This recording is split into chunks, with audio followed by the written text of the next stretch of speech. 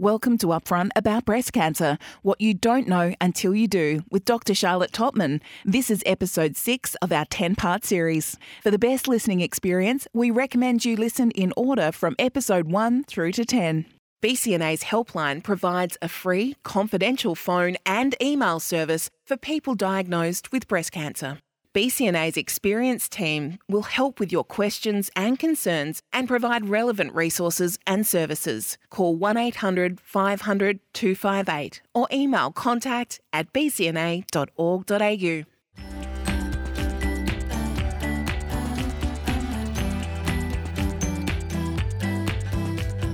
Welcome to Upfront About Breast Cancer, what you don't know until you do, with Dr. Charlotte Totman, brought to you by the Breast Cancer Network Australia. Welcome back to Upfront About Breast Cancer, what you don't know until you do, with clinical psychologist Dr. Charlotte Totman.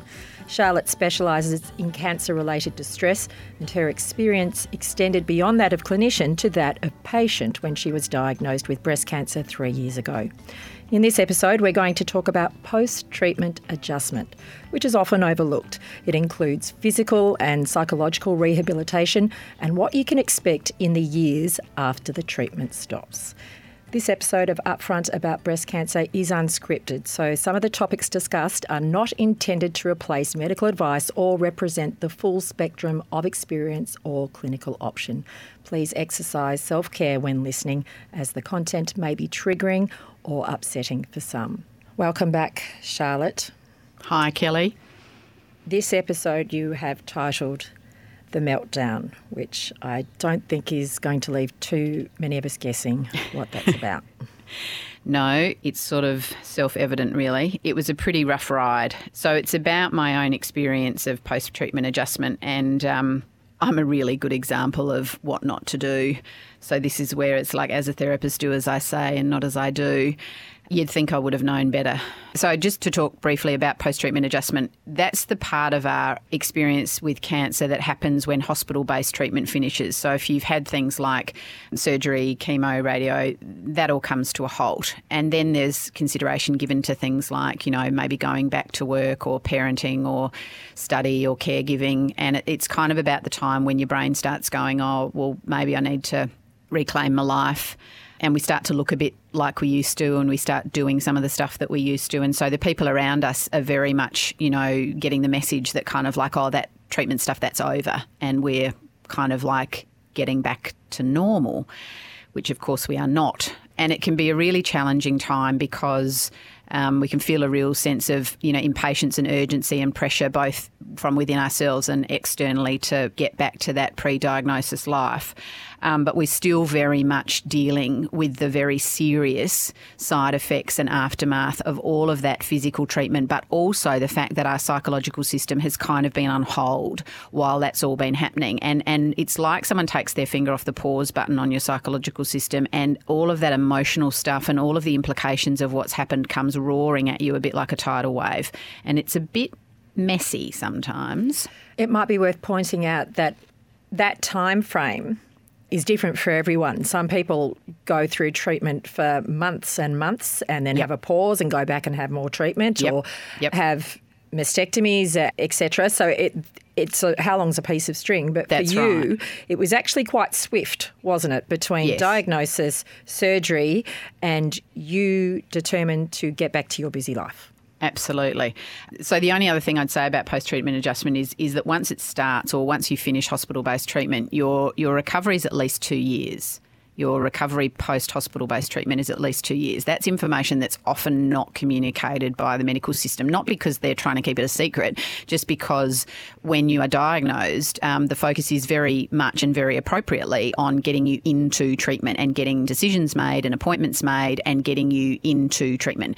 So stuff about what's going to happen when we finish treatment isn't really on the agenda. And I quite often find myself in the position of having to communicate this information to people. And a lot of people are quite surprised because they sort of often think, oh, well, I'll be back to normal, or I'll even be back to whatever the new normal is fairly quickly, like in the first month or two, and it just isn't like that. my story of this was that I had my surgery in August, and in September 2 things happened of the same year. 2 things happened. One was that I started hormone blocker medication, and the other was that I went back to work.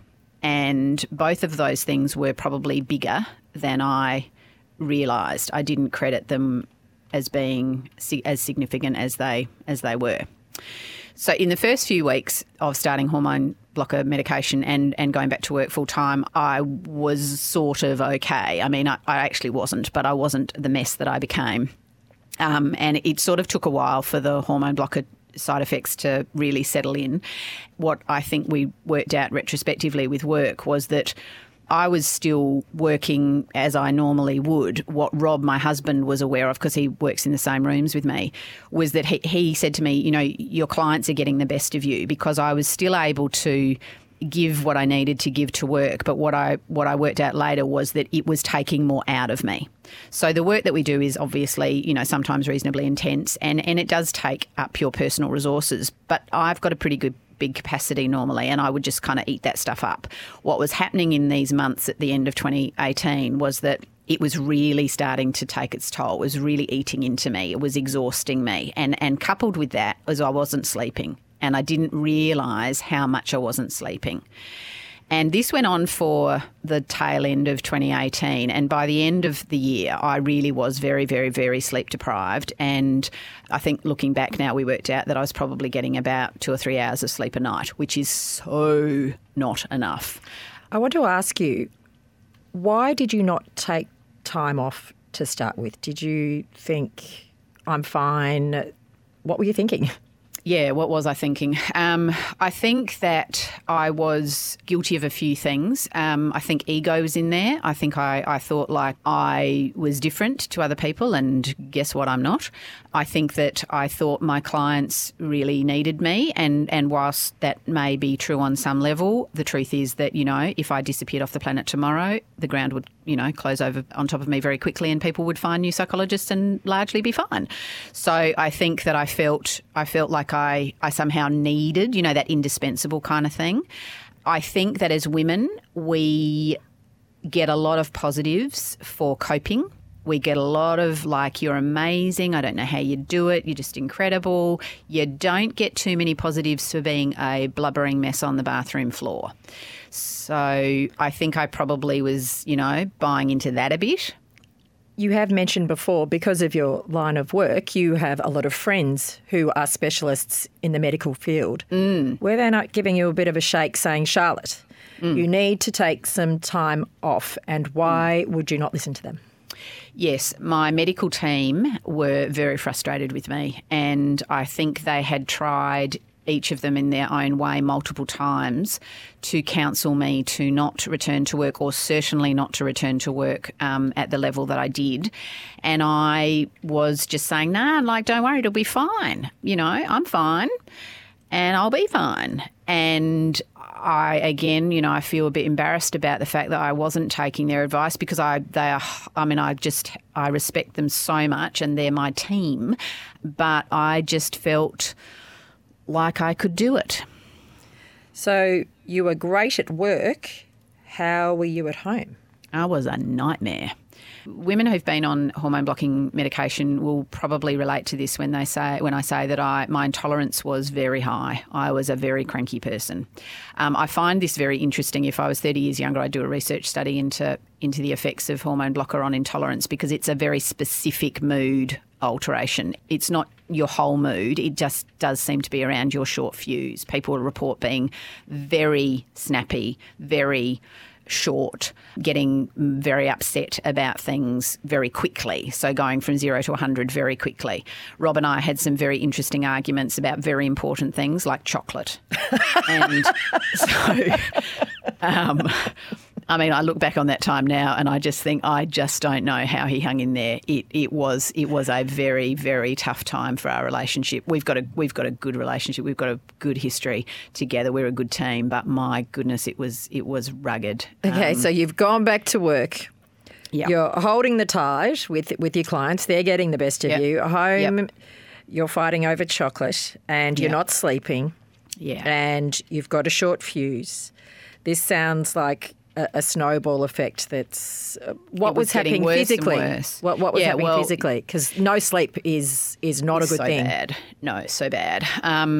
Again, looking back, I could see it quite clearly. I couldn't see the wood for the trees when I was in it, but I was just getting more and more and more exhausted. It got to the beginning of 2019 and 3 physical things happened, which I think was my body's way of going, pay attention. You know, we've tried to tell you nicely, but we're going to have to beat you over the head with it.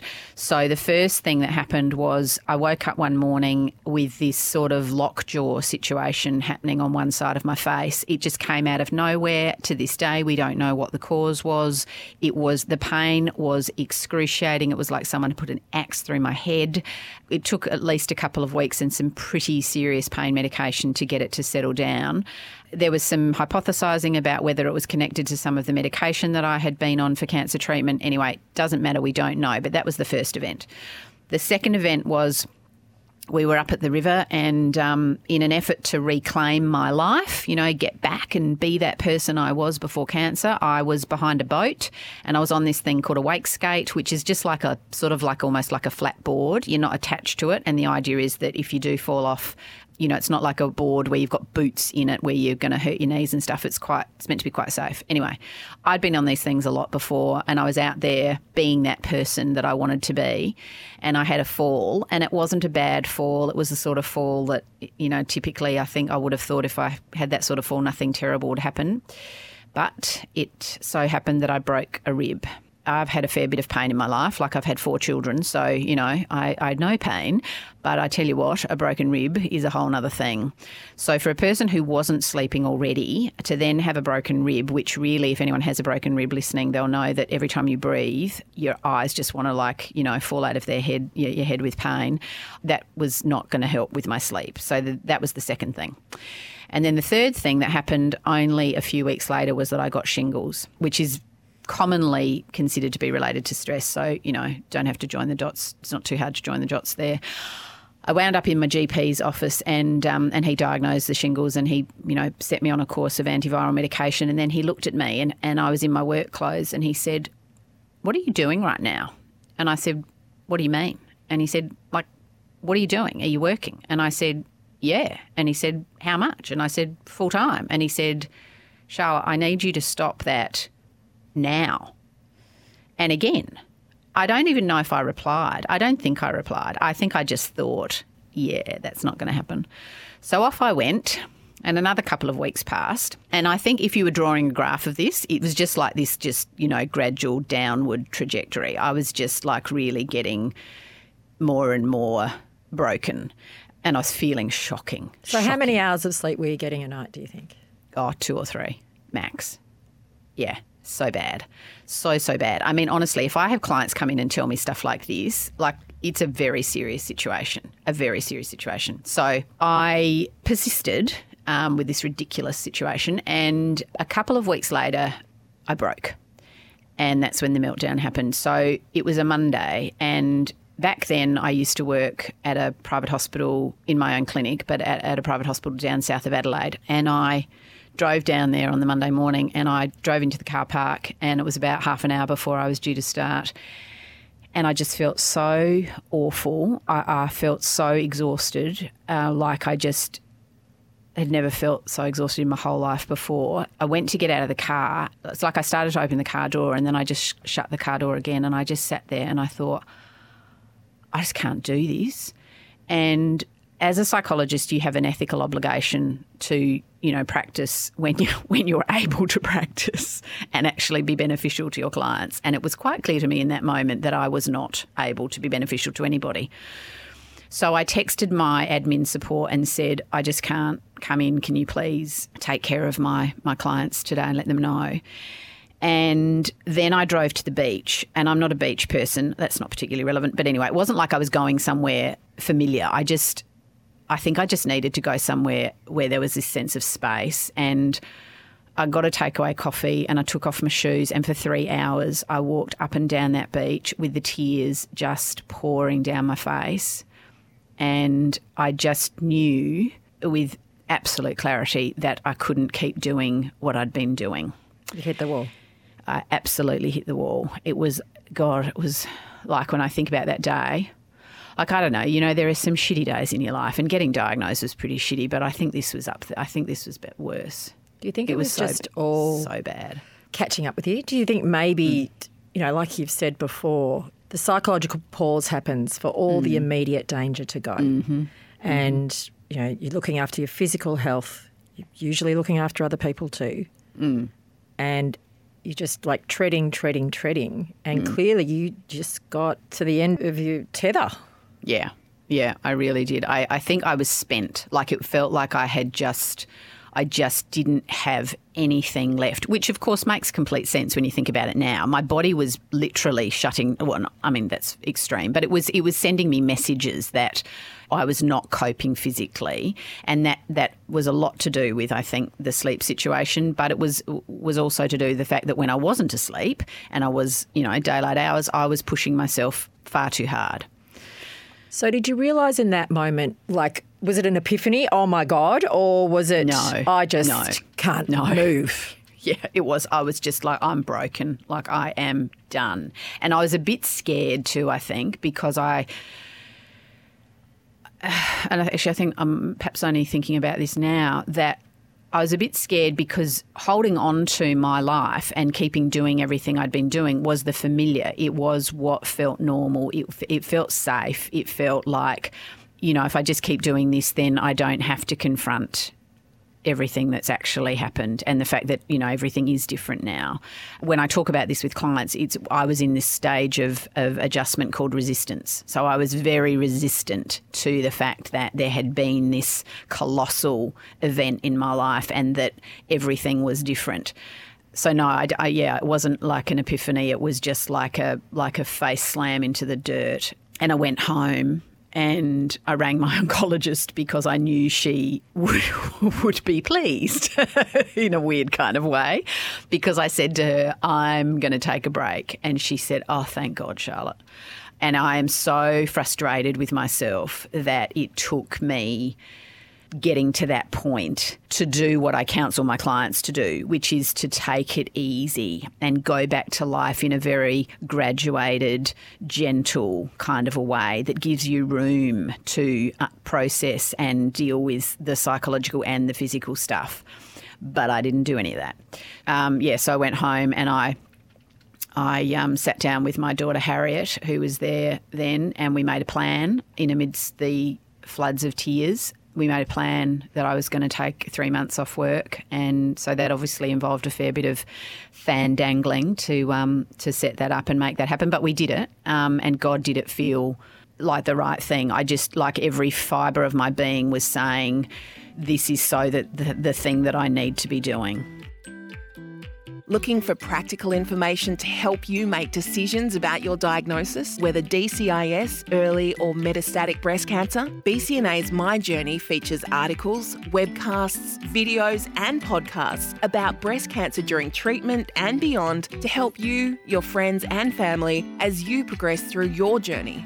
It also features a symptom tracker to help you manage the changing symptoms you may encounter during your own breast cancer experience. My Journey. Download the app or sign up online at myjourney.org.au.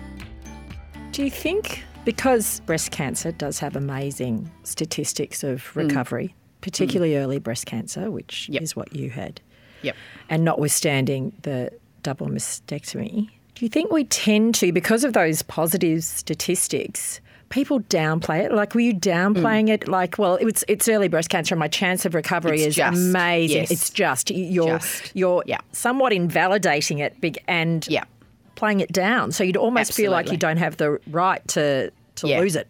Yeah, exactly. And I think that, again, whilst I totally counsel people about the opposite of this, I think that because of the work that I do, I see people at all stages of a cancer experience, and I see people not just with breast cancer. So I see a lot of people, in very, very serious cancer situations. And whilst my brain says it's not a competition, and if this is the hardest thing you've ever had to navigate, it doesn't matter what it is. It doesn't matter if it's a cancer experience. It doesn't matter if it's early or late. It doesn't matter if it's a divorce or being fired from your job or losing a child. It doesn't matter what it is. If it's the hardest thing you've ever had to go through, then it's the hardest thing you've ever had to go through. And it's your not bucket. a competition. It's your bucket, and your bucket is full. If your bucket's full, it doesn't matter what it's full of. So it isn't a competition, and yet maybe on some level I was feeling, I don't know, I didn't consciously recognise that then, but maybe on some level it was kind of like, well, it was only early breast cancer. Now, I would never in a million years be supporting that sort of thinking or approach with my clients, and yet perhaps I was guilty of that. We're always our own harshest critic, aren't we? Yeah, for sure. Absolutely. Yeah. So you redirected your clients into safe hands, and what did you do? I went to my therapist. That was interesting because even though I talk now about being so clear about the problem with sleep, or a big part of the problem, far from all, but the big part of the problem was sleep, it's not like we understood that in the moment. So neither Robin nor I understood that my sleep deprivation or insomnia was such a big factor or was at such a bad state. And it was only when I went to see my therapist, who I should have been seeing more before then, and this guy I've been seeing since I was 16, so he knows me very well. And he was so good because he identified instantly that until we got this sleep situation sorted out, basically everything else was still going to be pretty messy. Sounds so simple, doesn't it? Well, doesn't it? Doesn't it? Absolutely. And you know, sitting on that side of the fence as a therapist a lot of the time, I certainly have had that experience where, you know, I'm kind of like, well, that's what we need to get sorted out, and you can see clients looking at you like, oh, I didn't realise. Oh, yes, now that you're pointing it out, maybe that is a big part of the problem. So he was great, and he prescribed some medication to help me sleep, and then I was very fortunate to be able to go away for a month by myself, which was probably really good because I'm not sure what would have happened if I'd stayed at home. It was a really good thing for me to be able to just take some time out. It was like a little bubble, and I do certainly appreciate that so many people would not have the option of something like this. And I do, again, I talk to my clients about even if you can only have a day or a weekend to yourself, anything where you can just get some perspective, get a bit of time away from everybody, look after yourself, prioritise yourself. It can be so therapeutic. And for me, it was a game changer. So I went away for a month, and the three things I did was that I exercised, and I wrote, and I slept. What did you write? Not in that order, actually. I didn't intend to write. I'm not a writer by, you know, it's not one of those things I typically do, but I had this pressure, I guess, inside of me. I just felt like there was so much stuff I was trying to process, all of the stuff that had happened since diagnosis in July. And by now we're sort of in March, April of the following year. So it's been about 9-10 months. Which is still very new. Still very new, but a lot of stuff had happened, and it felt like I was just this pent up, like a Coke bottle that had been shaken, and I needed to get it out.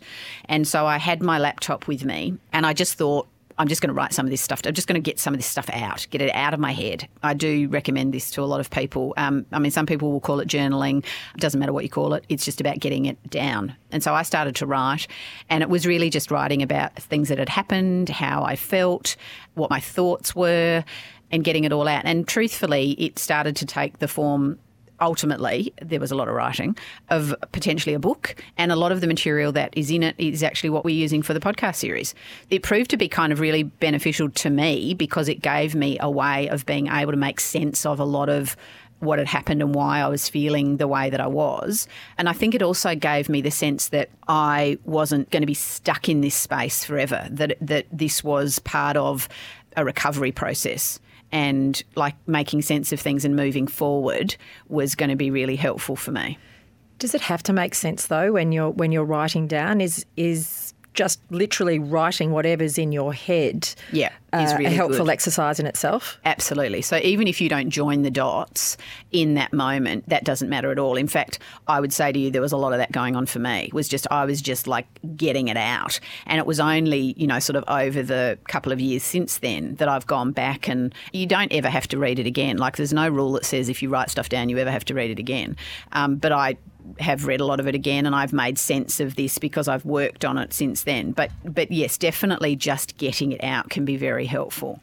And the other thing that I did on my computer at the same time was I kept a log, I call it a data log.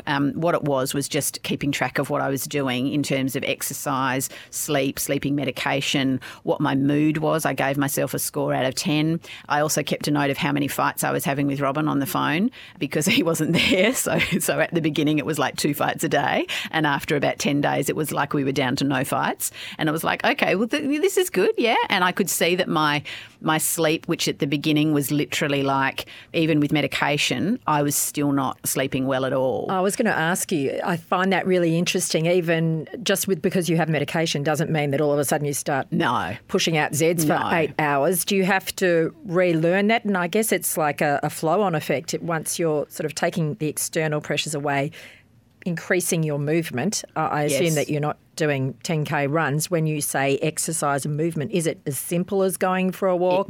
That's all it was to begin with. It was just going for a walk. And at the beginning, it was only about 15 minutes.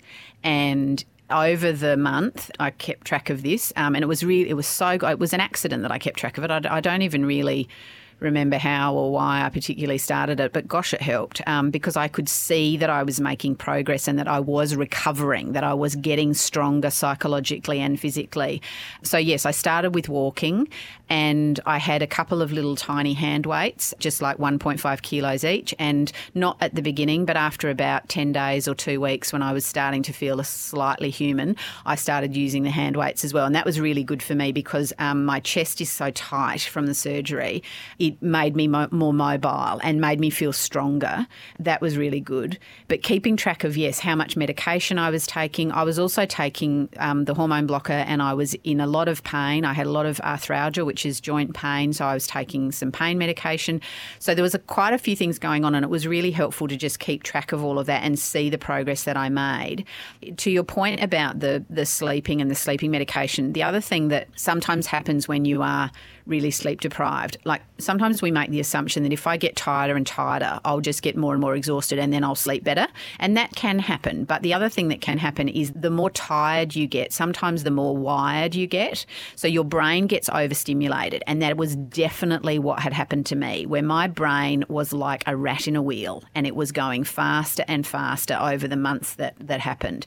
So it took some time, even with the medication and even being away from work and family and life sort of stressors, being in my nice little bubble, it still took nearly 2 weeks for my brain to just feel like it wasn't just going the whole time.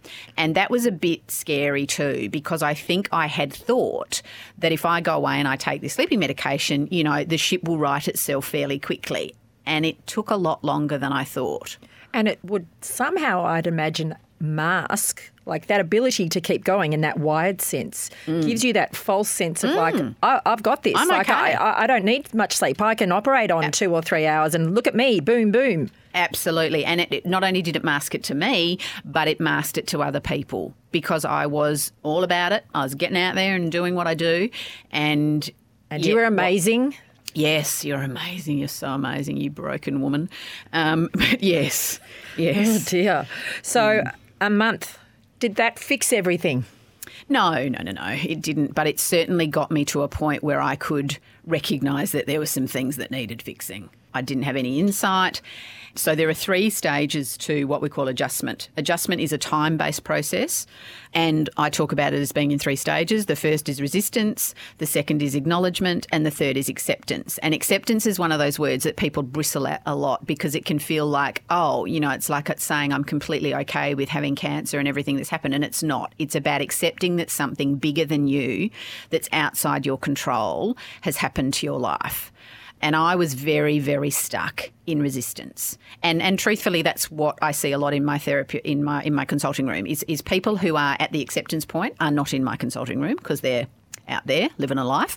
But the people who are really struggling, like I was with resistance and heading towards acknowledgement, they're often in my consulting room because they're finding it very difficult to reconcile like what they think they should be doing or want to be doing with what they're actually capable of doing. Or what society expects them to be doing. Absolutely. What society, what their family, yep, all of that stuff. And as women, you know, we are socialised around this idea of doing, of caring, of keeping the family together, keeping the ship afloat. There's not a lot of scope in a lot of women's lives to just step out. Certainly not for a month. That's a really hard thing to do. And so I think that's what we call an exacerbator. In therapy, we look for things that are like maybe not a cause, but they're making things harder. And I think that's definitely one of them. So not everyone, as you've acknowledged, can go away for a month and take a month off. And if it is within that 2-year period post the medical-based treatment finished, it's quite often when people have stopped offering help. Yeah, there can be and often is a real impatience and an expectation in ourselves, but more specifically in the people around us, for life to get back to the way it was before diagnosis, because that's what works for them.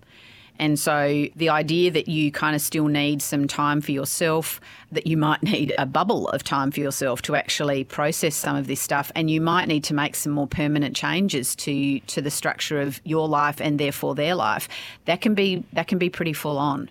And so it is about, first of all, recognising it and engaging in it, and that's the stage of acknowledgement where we actually go, yes, things are different and my life does need to be different to reflect that change. Once you're there, then you can start to communicate it with the people around you. Could be hard not to feel guilty, though, when you've already thrown everybody else's life into chaos with your diagnosis, with your treatment, and it's disrupted everybody. And what now? Yep. You want some time for yourself as well? Totally, yep. And women are so good at guilt. So good at mother guilt, so good at that stuff. And so absolutely there is that sense of like, I'll just like minimise this, I'll invalidate my experience, I'll brush it under the carpet, and you can do that for a while. But I mean, as my experience shows, it's going to come back to bite you on the arse at some point. So like you pointed out, self-care is the first thing that gets ditched. It should be the last thing that goes. It should be the first thing that everybody in your family is aware of and supportive of. But, of course, that won't happen if you aren't recognising that and talking about that and saying, I'm not going to be cooking dinner on Wednesday nights because I'm going to be at the physio. And you lot have to work it out for yourselves. So like you pointed out, it might not be a month away, but it might be a Wednesday off. So it's that approximation. Approximating, doing it in small ways if you can't do it in the big ways. So when you get towards acceptance, moving out of resistance, did that lead to change? Yes. So I came back from being away and then I still had some more time off. And that's when I started to actually identify and then communicate to the people in my life, okay, well, what am I going to do differently? Because the definition of insanity is keep doing the same thing and expect a different result. So I knew I had to do something different. Otherwise, I was going to end up right back where I was before. So I recognised that I definitely needed to get the sleeps thing. It wasn't sorted, but it was definitely heading in the right direction. I knew that I needed to make room in my life for things like exercise, seeing my therapist, going to the physio, going for walks, time away from work, like that work-life balance thing. I recognised I needed that, and a lot of it comes back to time. You know, self-care takes time, and it's the first thing to go when we get busy and stressed. It's the easiest thing to give away because we go, oh, you know, like I've got to worry about everybody else's needs. And that's, again, what women are socialised around doing. It sounds kind of easy to go, oh, yeah, I just worked out I need to do all these things and then I just did them. But it was actually quite hard to then sort of go, okay, well, if I'm going to, you know, spend half an hour exercising every day, where's that half an hour going to come from? And, you know, where am I going to do it and how am I going to do it and all of that sort of stuff. So I made some decisions and I did communicate them to my husband and my family. And I did make the decision that when I went back to work, I would only go back at 80% of what I was doing, which is still a lot, but it's one less day a week. Big change. Did you do that gradually or did you go back at 80%? No, I went back part-time and I built back up from there. So I sort of did that a bit quietly. So I was quite strategic about that. I felt like the pressure would be high if I just said, I'm coming back.